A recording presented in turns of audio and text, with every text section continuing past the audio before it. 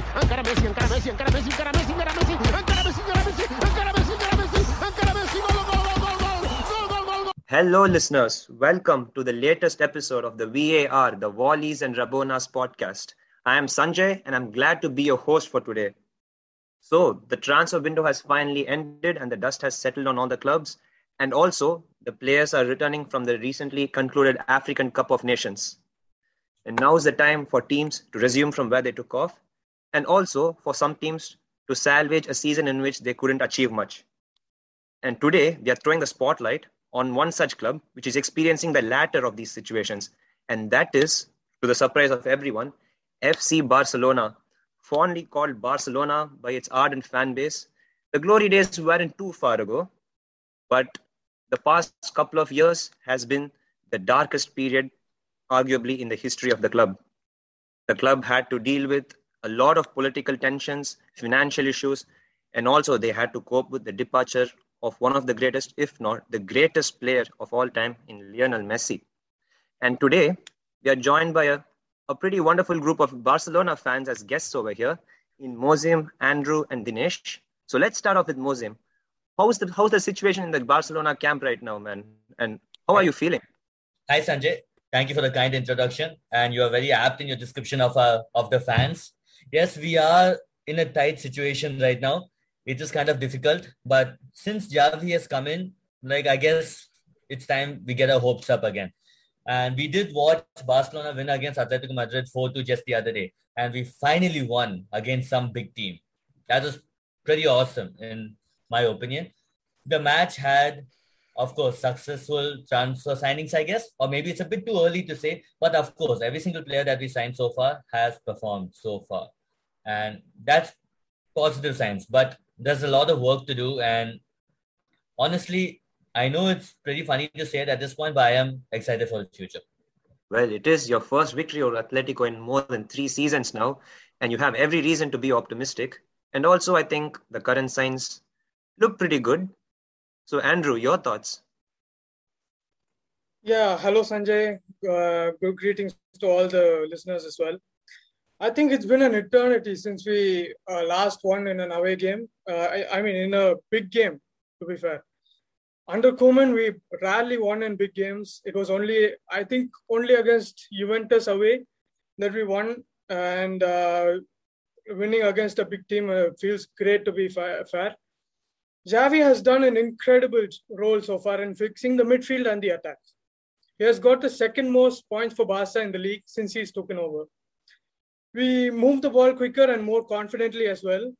But the area of concern for Xavi, as far as I'm concerned, should be the defensive setup. As in, I don't mean just the defenders. I mean how we defend as a team.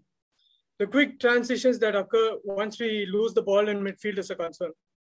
See, Busquets and company offer no cover whatsoever to the centre backs, and therefore we often see ourselves widely exposed at the back. So the immediate solution for that is maybe finding a good CDM. I think I love Busi, but I have to say we have to look forward. That's all I have the thoughts so far. Yeah, I have a question for you, Andrew. Yeah. What do you think about Frenkie de Jong as CDM? As a single pivot, I don't think that's going to work out. Maybe Xavi can try a new system, maybe play 3 at the back and then play 2 pivots in Nicolas Gonzalez and Frenkie de Jong. I don't think he'll work in a 4-3-3 and the same problems will exist. That's what I think. Yeah, Xavi had a really good start to his management. It was bumpy at first. We had a derby game against Espanyol, which Xavi won 1-0. And then we had a couple of draws in the UCL and one loss to Bayern, which knocked us out. It has been a bumpy ride. There has been a steady improvement in performances, but the results were still inconsistent. We found massive problems in our defense and at CDM position. Eric Garcia has grown into the game a lot since Xavi has come in. But also there have been many major injuries. Ansu Fati had a relapse again. This December and January, there's been a bit of optimism at Barca because of their performances and results coming together for the first time. We are in fight for the top 4 right now, pushing Real Betis for the 3rd spot. Xavi has got the trust of the board and the fans in him. So I think he'll do really well in the future. Well, there are positive signs, and given Xavi's rookie resume as a manager, you definitely need to give him time, and I think he will get the job done eventually. But he wasn't the man at the helm at the start of the season, was he? It was Ronald Koeman. And to be fair, even though he won the Copa del Rey the previous season, he had to deal with the departure of Messi, and it was a really, really shaky start to the season. And what do you guys think about that? And what made you think that led to bringing Xavi in here? Ronald Koeman signed Luke De Jong as our starting 11 striker. Luke De Jong. We sold Antoine Griezmann. We sold Suarez the previous season. And guess who our replacement was? Luke De Jong. This man was building the Netherlands squad in Barcelona. I don't know why. I guess he missed coaching Netherlands. So he decided to bring everyone here. But honestly, at some point, his tactics made absolutely no sense. You watch Barcelona play, and if you don't fall asleep, trust me, I will pay you $500. That's how horrible it was. I am a diehard Barcelona fan, and I've fallen asleep watching my own team play. That man was very stubborn with his tactics, very stubborn with his formation. He refused to change. He just, you know what? I just have no idea. His signings made no sense. It just made no sense. That's it. He came into the club. Yes, he's a club legend. But what did he do? Yeah, he won Copa del Rey and dealt with Messi leaving. That's all. That's all. Someone taken. I'm pissed already. You're absolutely right, Mozim. Koeman is a bit stubborn, and he used to blame a lot of our youth players in the press conferences, which really didn't help the cause. But this season actually started off well when we beat Real Sociedad 4-2. It looked really good. Griezmann and Depay were really combining well when Leo was absent from the team. Depay, who was signed on a free and with a wage cut, helped the team massively when we lost Messi and Griezmann. And Fatih and Dembele were already injured by the point. The signing of Luke De Jong is a bit of a tragedy come comedy. So, yeah, he was bench warming for Sevilla and he was bought in on the last day of the window. Selling Greece on the last day really hurt our season, I feel that.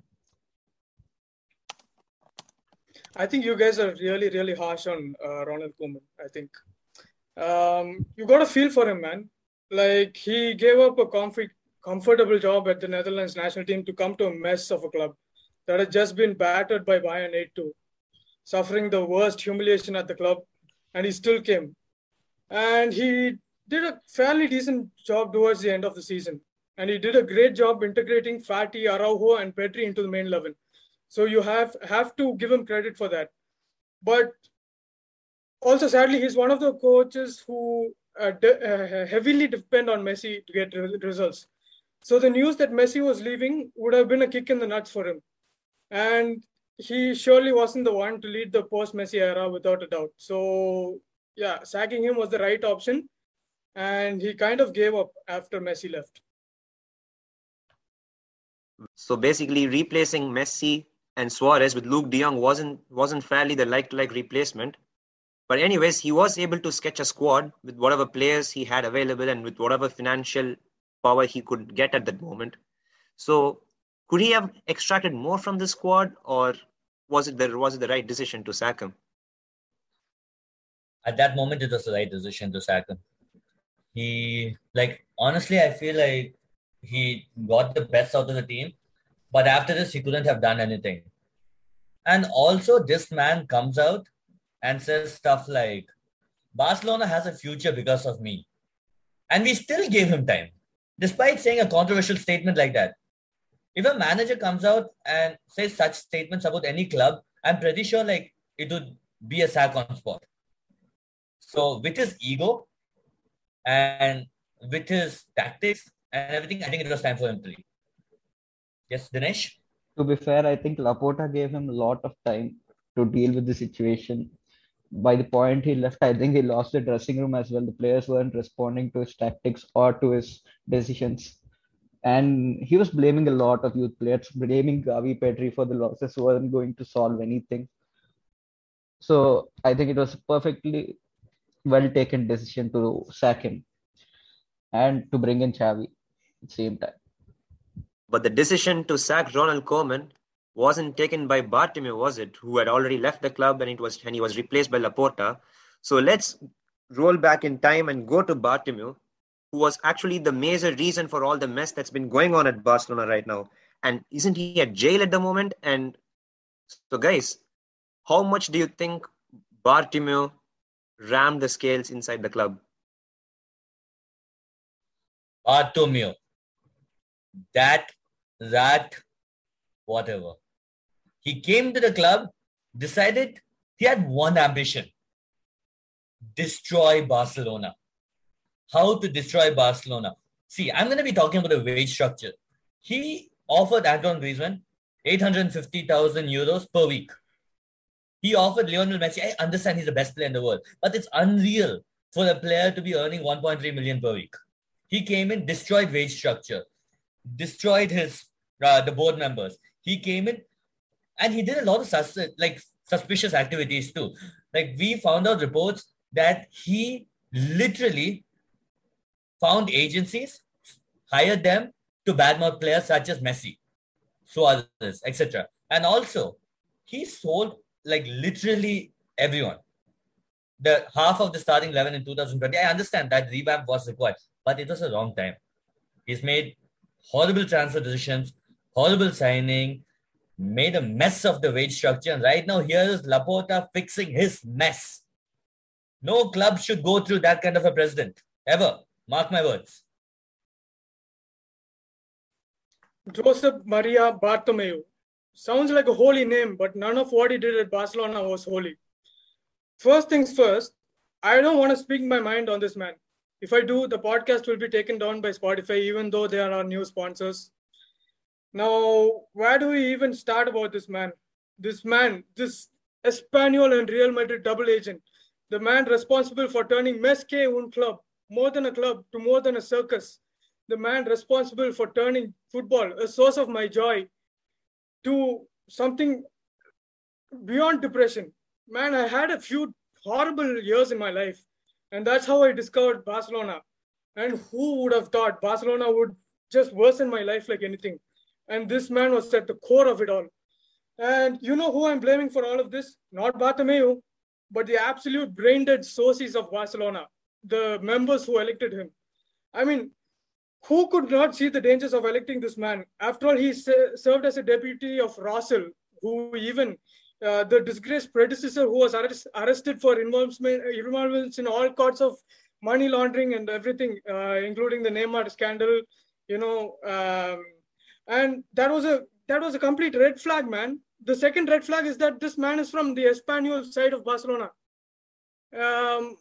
Someone take it off. I'm just losing my mind here. If there is anything modern coolest hate more than Real Madrid, must be Bartomeu.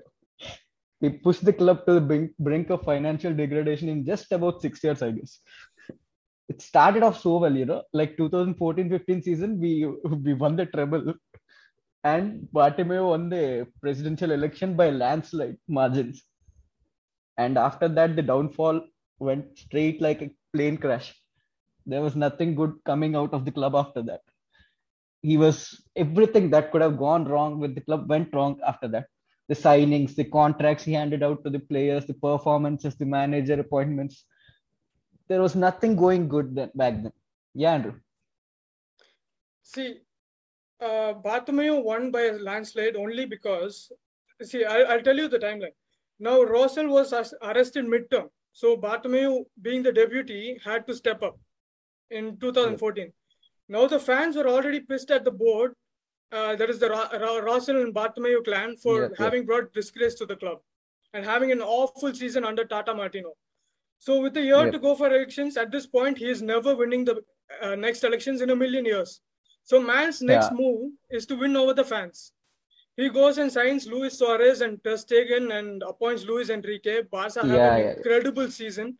And then he wins over the stupid dumbass fans of the club. And then he won the elections by a landslide. And then he gets into the job of destroying the club from the inside. So, Mozim, anything else? I think you covered everything. These dumbass socios, I tell you. That's it. Dumbass. One more thing. The second red flag is that this man is from the Espanyol side of Barcelona. He's got Espanyol blood running through the veins, man. And even though that's a small club, the hatred between the local supporters towards the clubs comes from deep within. We've seen how much they hate PK.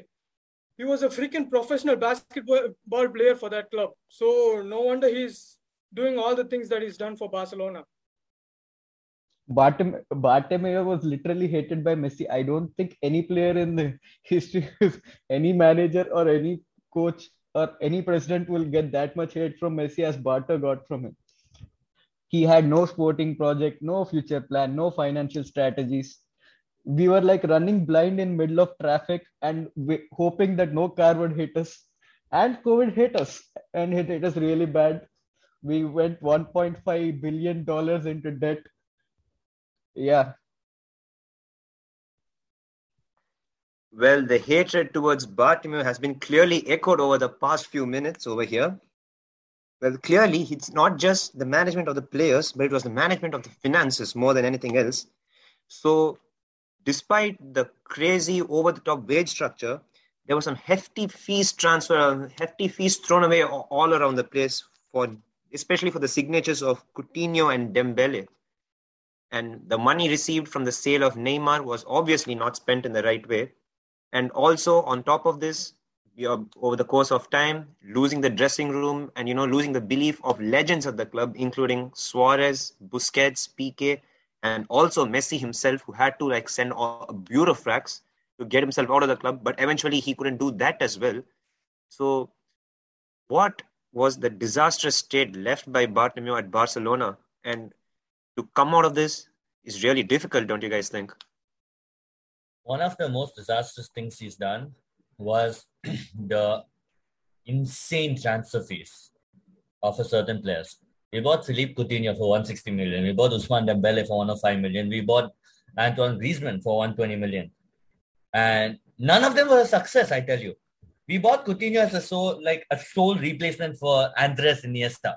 But of course, the manager Valverde decided to play him in Neymar's position. And then we had Dembele, who spent half his time in the hospital. Every 2 games he gets injured. Sometimes he comes back from injury, gets injured in the same match he comes back in while playing 20 minutes. Trust me, I don't know how. But this hefty transfer fees is one of the biggest disasters that happened in his reign, and it's going to be very difficult to come back from this. Considering the fact that he is, it became pretty bad in the club. Anyone? Yeah. 162 million was an incredibly unnecessarily high fee for a player who isn't even the best player in the world in his position. Definitely Coutinho wasn't. He was talented, showing some prowess at Liverpool, but nowhere near the best left winger or the best interior in the world. He shouldn't have been bought for anything more than 80 million. I won't agree with you on the Dembele thing, Mozim, because I feel that at the time, Dembele was a really good signing because he was showing potential and very good potential at Dortmund. He was playing out of his mind. Yeah. See, I have to disagree, Dinesh, because Dembele, no matter what, it was an overpay. The first of the magical trio at Barcelona was Dembele. He was the first signing after Neymar left.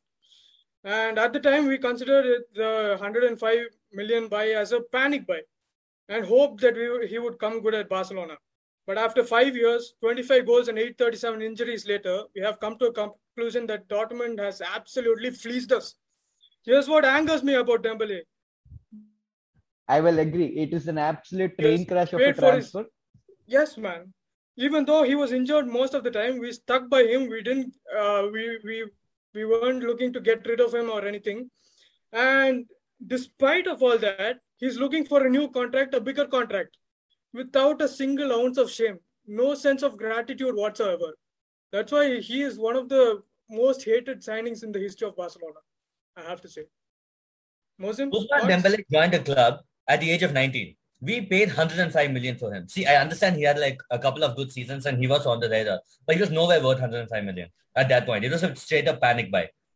Okay, all that aside here, we come 5 years later. This man is asking us 40 million per year. He has done squat to deserve 40 million per year. He comes into Laporta's office, him and his agent, hey, I want 40 million per year. While the club is in financial crisis, goddammit. I'm like, are you kidding me? Don't you have some shame? You've been in this club for 5 years, goddammit. You should be knowing this. But still, he comes in, he asks for 40 million, and just he should leave. Get out of the club, man, idiot. Yep, those demands were absolutely ridiculous. 40 million plus 20 million agent fees plus 20 million in bonus. I don't think it would work out at any club. He won't get more than 20 million at any major club in world football.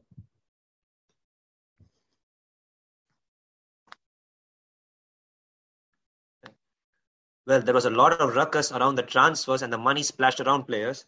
And also amidst all this was the perceived return of Neymar back to Barcelona, the man who had fled for 220 million euros, and they wanted him back again. And all this was on Messi's demand. So, despite the financial outdoings of the club, how could have that been possible? Neymar wanted to come back in 2019. The same year we signed Antoine Griezmann. Considering how Antoine Griezmann, at that point, no Barca fan was excited because we felt like it was a useless signing. It was a redundant signing more than anything else, was it? It was very redundant. There was no point in buying him. It was just like Barcelona, or rather Bartomeu, flexing his money. Neymar, apparently, according to his documentary, he has requested Barcelona to come back in 2019. And even that signing was approved by majority of the dressing room. I understand fans were split between snake and not snake. And I'm in the not snake side. Well, purely because I love Neymar. He requested to come back. And he was the player we kind of needed even in 2019 because we failed to fill the void left by him. Left wing was still like, it was unbalanced. Everyone was playing that position. So I think it would have been feasible. And perhaps I think Barcelona wouldn't be in that bad a situation had we signed Neymar rather than Griezmann. Dinesh? I disagree with you there, Mozim. I don't think the Neymar who left us in 2017 was the same Neymar who would have come back in 2019. He became really injury prone at Paris. He stopped playing after March, and for reasons we all know why. Yeah, and bringing him on for 100 million a year, a 29-year-old who hasn't been performing really well at Paris. He is performing in patches, but he's getting injured a lot. I don't think it would have been a good move. We should have gone for someone new at left wing.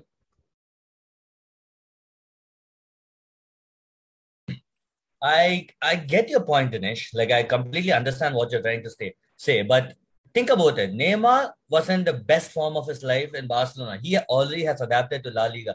Perhaps it's the French football that never suited him. And there was some kind of like mental block with him not settling in Paris. So I completely disagree with you there. I think if he came back, he would have probably like rejuvenated his career. Amidst all this, there was one person who wanted to stay at the club, who was also on the verge of staying until the last moment everything collapsed and he did end up leaving. And that is none other than Lionel Messi himself. And his departure probably created the biggest dent in Barcelona's history. Like the person with the most appearances for the club, the top scorer of the club, and also at the same time, he had a failed Burofax attempt, which forced him to stay for an extra season, and it was sheer disrespect for the outside world in the way in which he was treated, and it finally led to his departure. So, is still the departure of Messi at the bottom of every Barcelona fans' hearts? And have you guys overcome that yet? We haven't. Who said we have? I can speak for every single Barcelona fan. When we watched that press conference, we all cried our hearts out because that man, he gave us so many beautiful memories. And is this the way he goes out of the club? He is probably the best player in the entire world, in fact, the history of football. And he left in the most disgraceful way possible. I mean, I know there were a lot of politics involved here and there with the La Liga president getting involved, with declining another sponsor. Here and there, like there were lots of stuff happening, but the way how he left was just absolutely disgraceful. I would have much rather him left in 2020 than him leaving the way he did. Because us Barca fans, we didn't even give him a farewell match. He did not even have a farewell match. Even now, when I watch Barcelona matches without Messi, it's just weird, man. It's just weird. I hate seeing him in PSG colors. I hate it. When it comes to Messi, it's going to be a really touchy topic for Barca fans. Like, people get really emotional about it. I mean, we're talking about the GOAT, probably in the history of the game, most certainly in the history of Barcelona. Now, here's what I think of Messi's departure. It was sad. I agree with Mozim in a way to see him go the way he did through a damn press conference. He deserved a much more grander send-off, but, COVID and that. So I understand. But here's the donkey we have to talk about. Tebas, the fat donkey. He does not know how to run a league. Mid-season last year, he introduced the salary cap to apparently help clubs cope with losses they faced during the COVID pandemic. Now, our wage bill at the time was around 400 million, and we had to somehow get that to 98 million. And Messi was earning about half of that. So now, either Laporta knew all along that it was impossible to keep Messi, or he was hoping that Tebas would be gracious enough to bend the rules and keep Messi, which didn't happen. So in the end of the day, I think it was inevitable that Messi was actually going to leave with the salary cap and everything coming on board.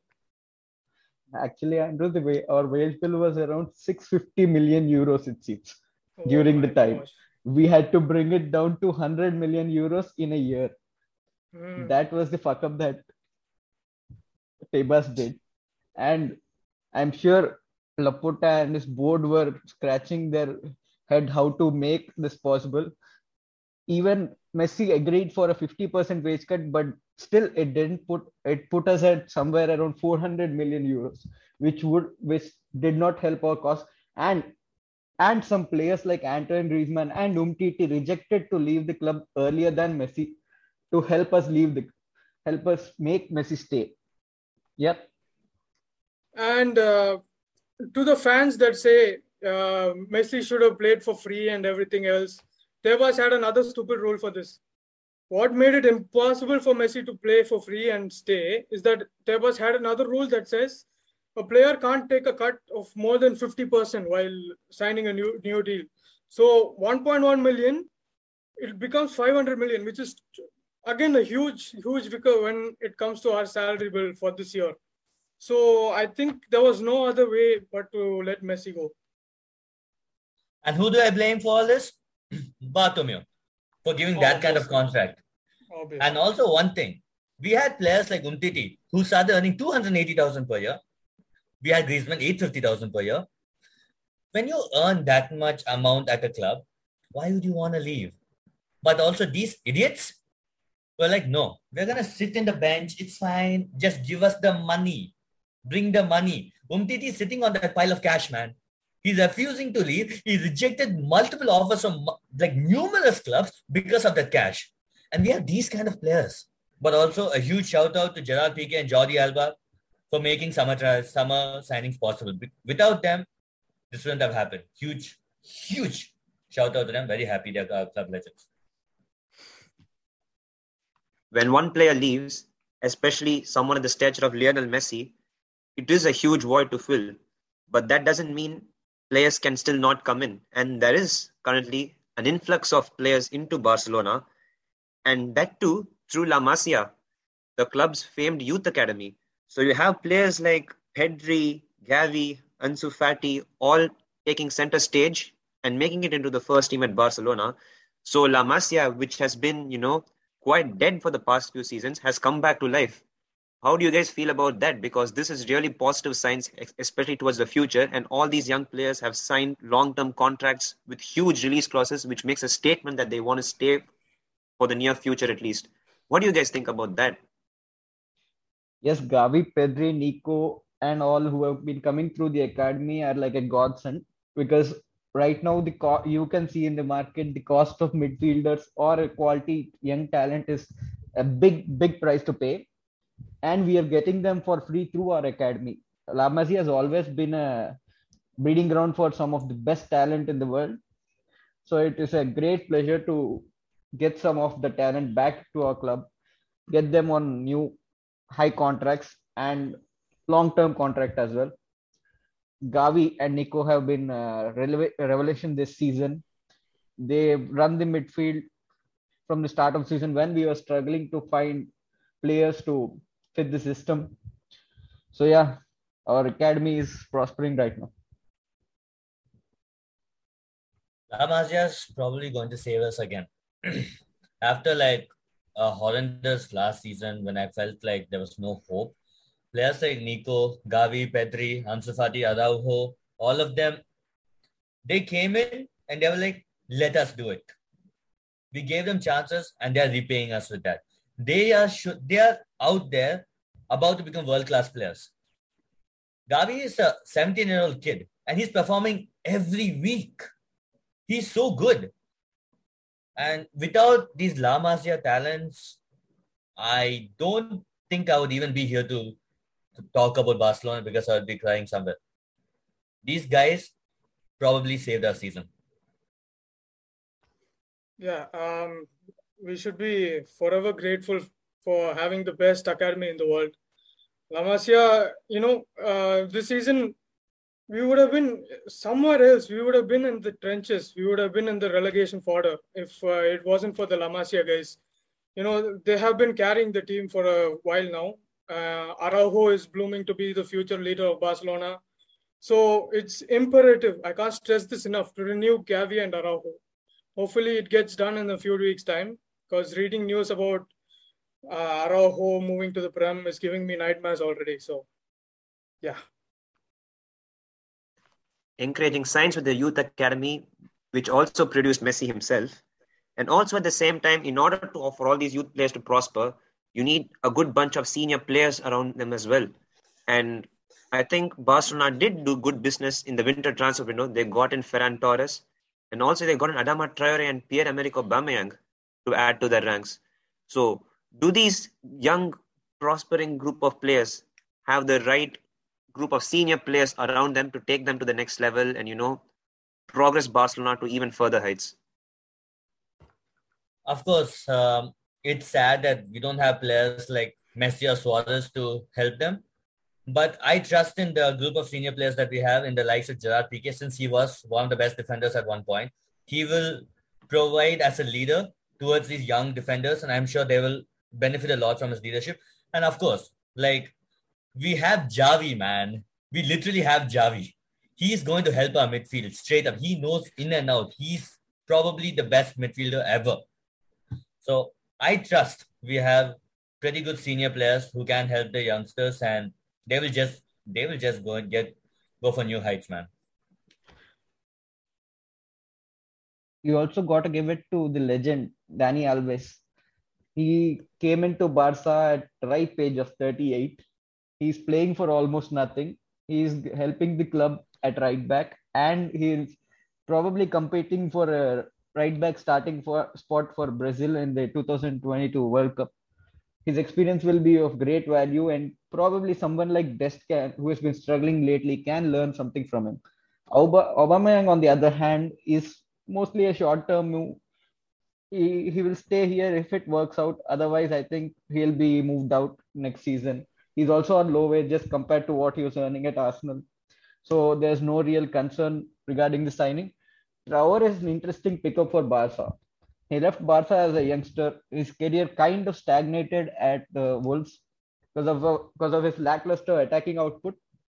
He was even being played at right wing back this season to cover for his ineffectiveness in front of goal.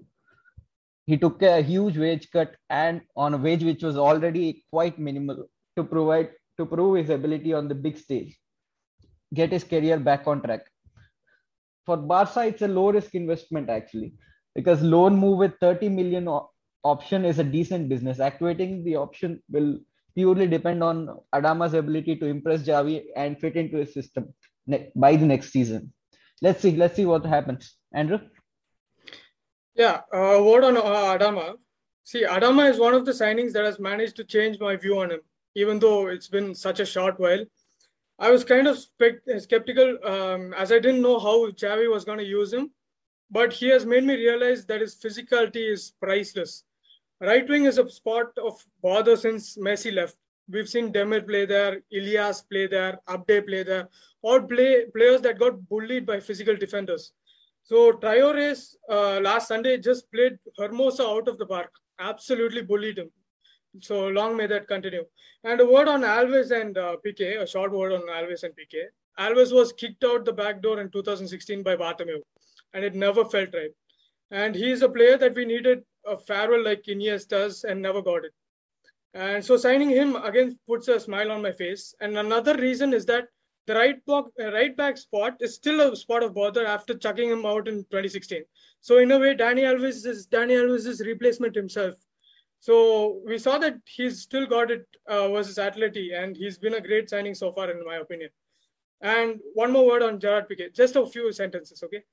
He has been unfairly treated by the media. He has been the let's say, the picture of Barcelona's downfall. He has been portrayed as the picture of Barcelona's downfall.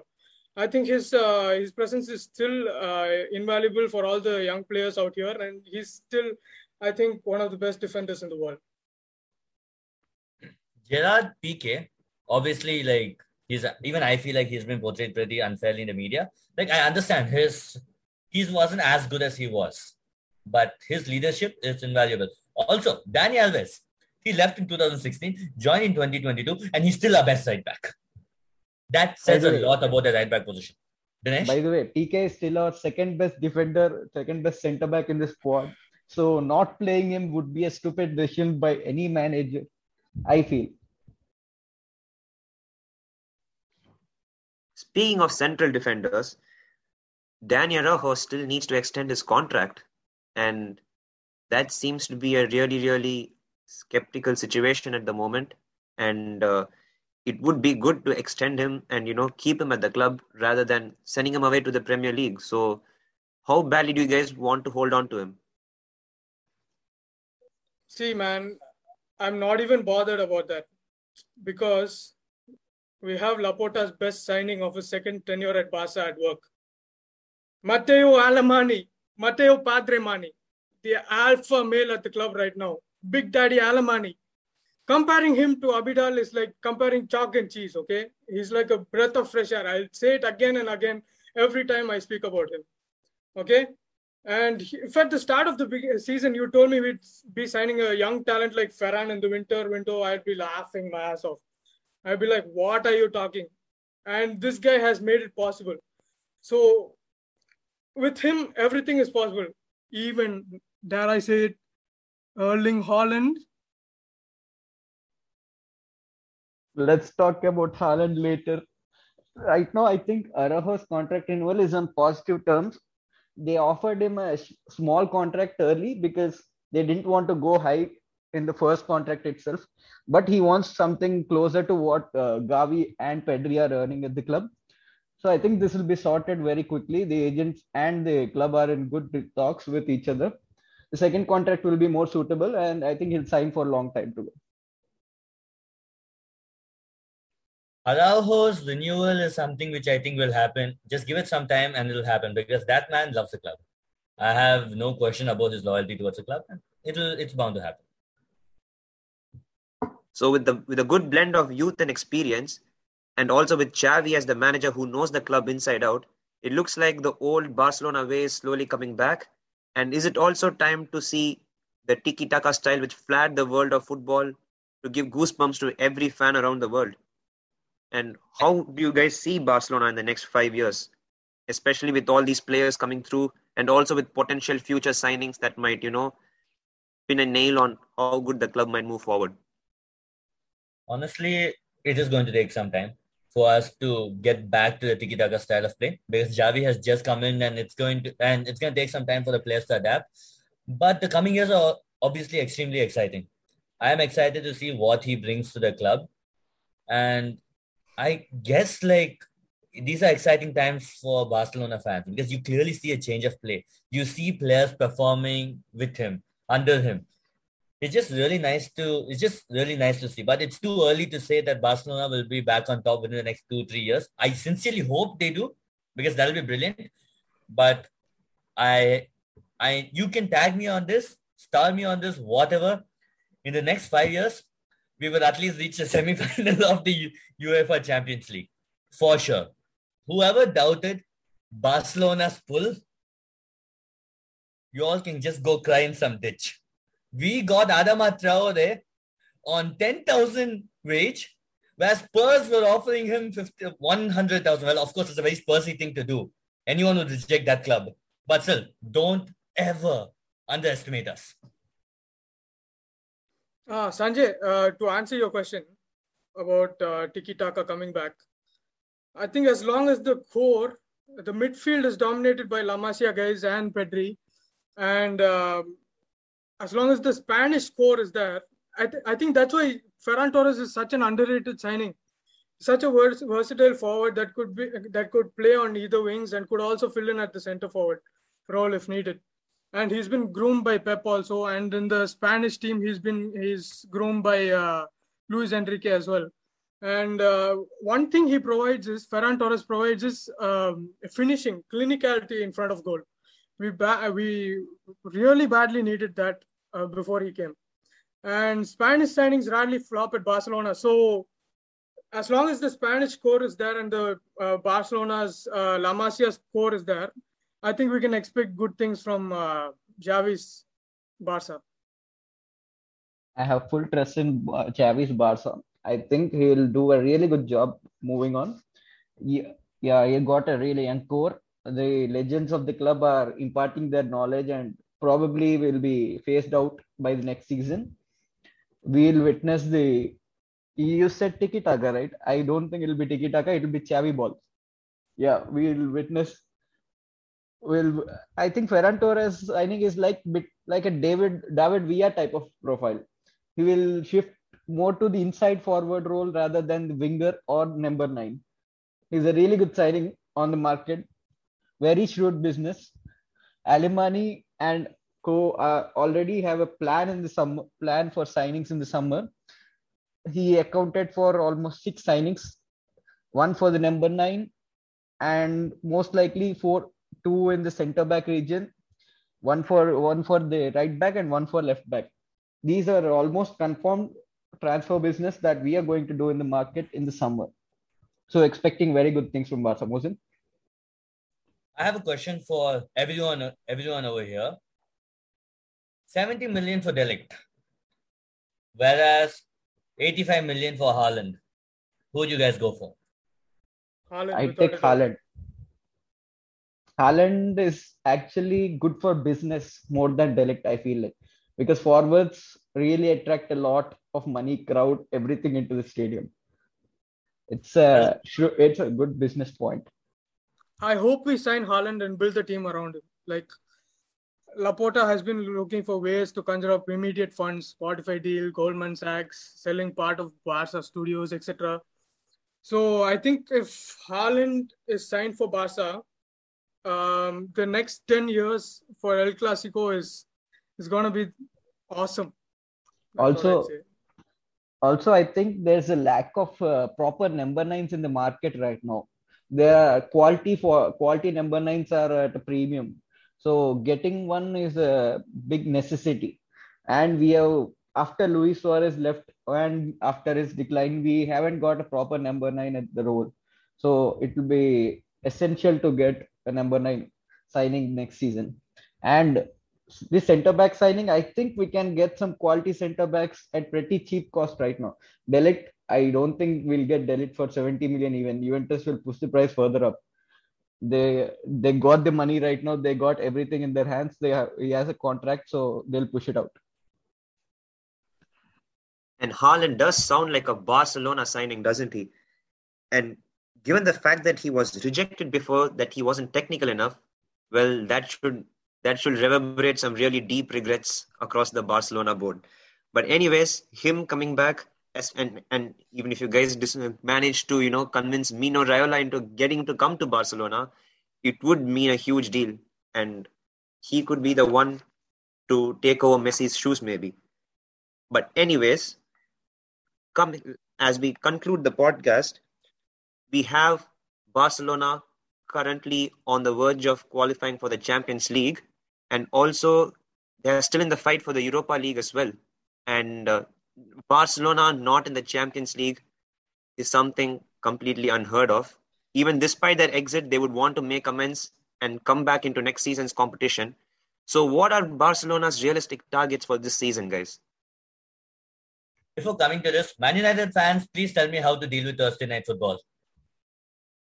Like, I really need to learn from you guys since you all are used to it for the past 5-6 years, man. Also, But well, Mozim, Man United are in the Champions League and Barcelona are not. So well, for them, Champions League is a big thing. For us, Europa League is a big thing. That shows the difference. For them, they'll get UCL knockouts like once in a while. We get Europa League like, I don't know, once in a millennia. Anyways, honestly, my expectations for Barcelona is to number one win the Europa League. But I'm pretty sure we'll qualify for the Champions League. Looking at the likes of Atletico Madrid, not up to the mark, and like some other clubs except Real Madrid and Sevilla doing their job, I don't think qualifying for Champions League is going to be that big of a problem right now.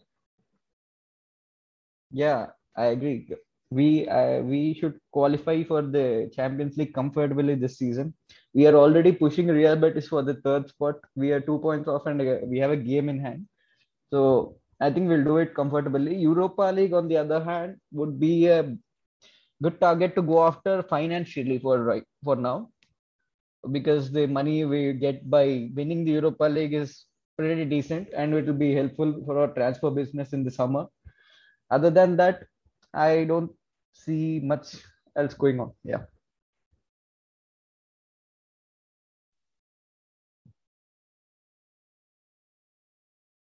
well, that concludes a very eventful and lively podcast from Mozim, Andrew, and Dinesh. It was an honor having you guys as guests and sharing your insights into the club you love. And from myself, Sanjay, it's a big thank you for all the listeners, and we'll be back again next week. So thank you all for listening and see you soon. Also, guys, please stream Spotify. We need the funds. Yeah, go Barca, Forza Barca.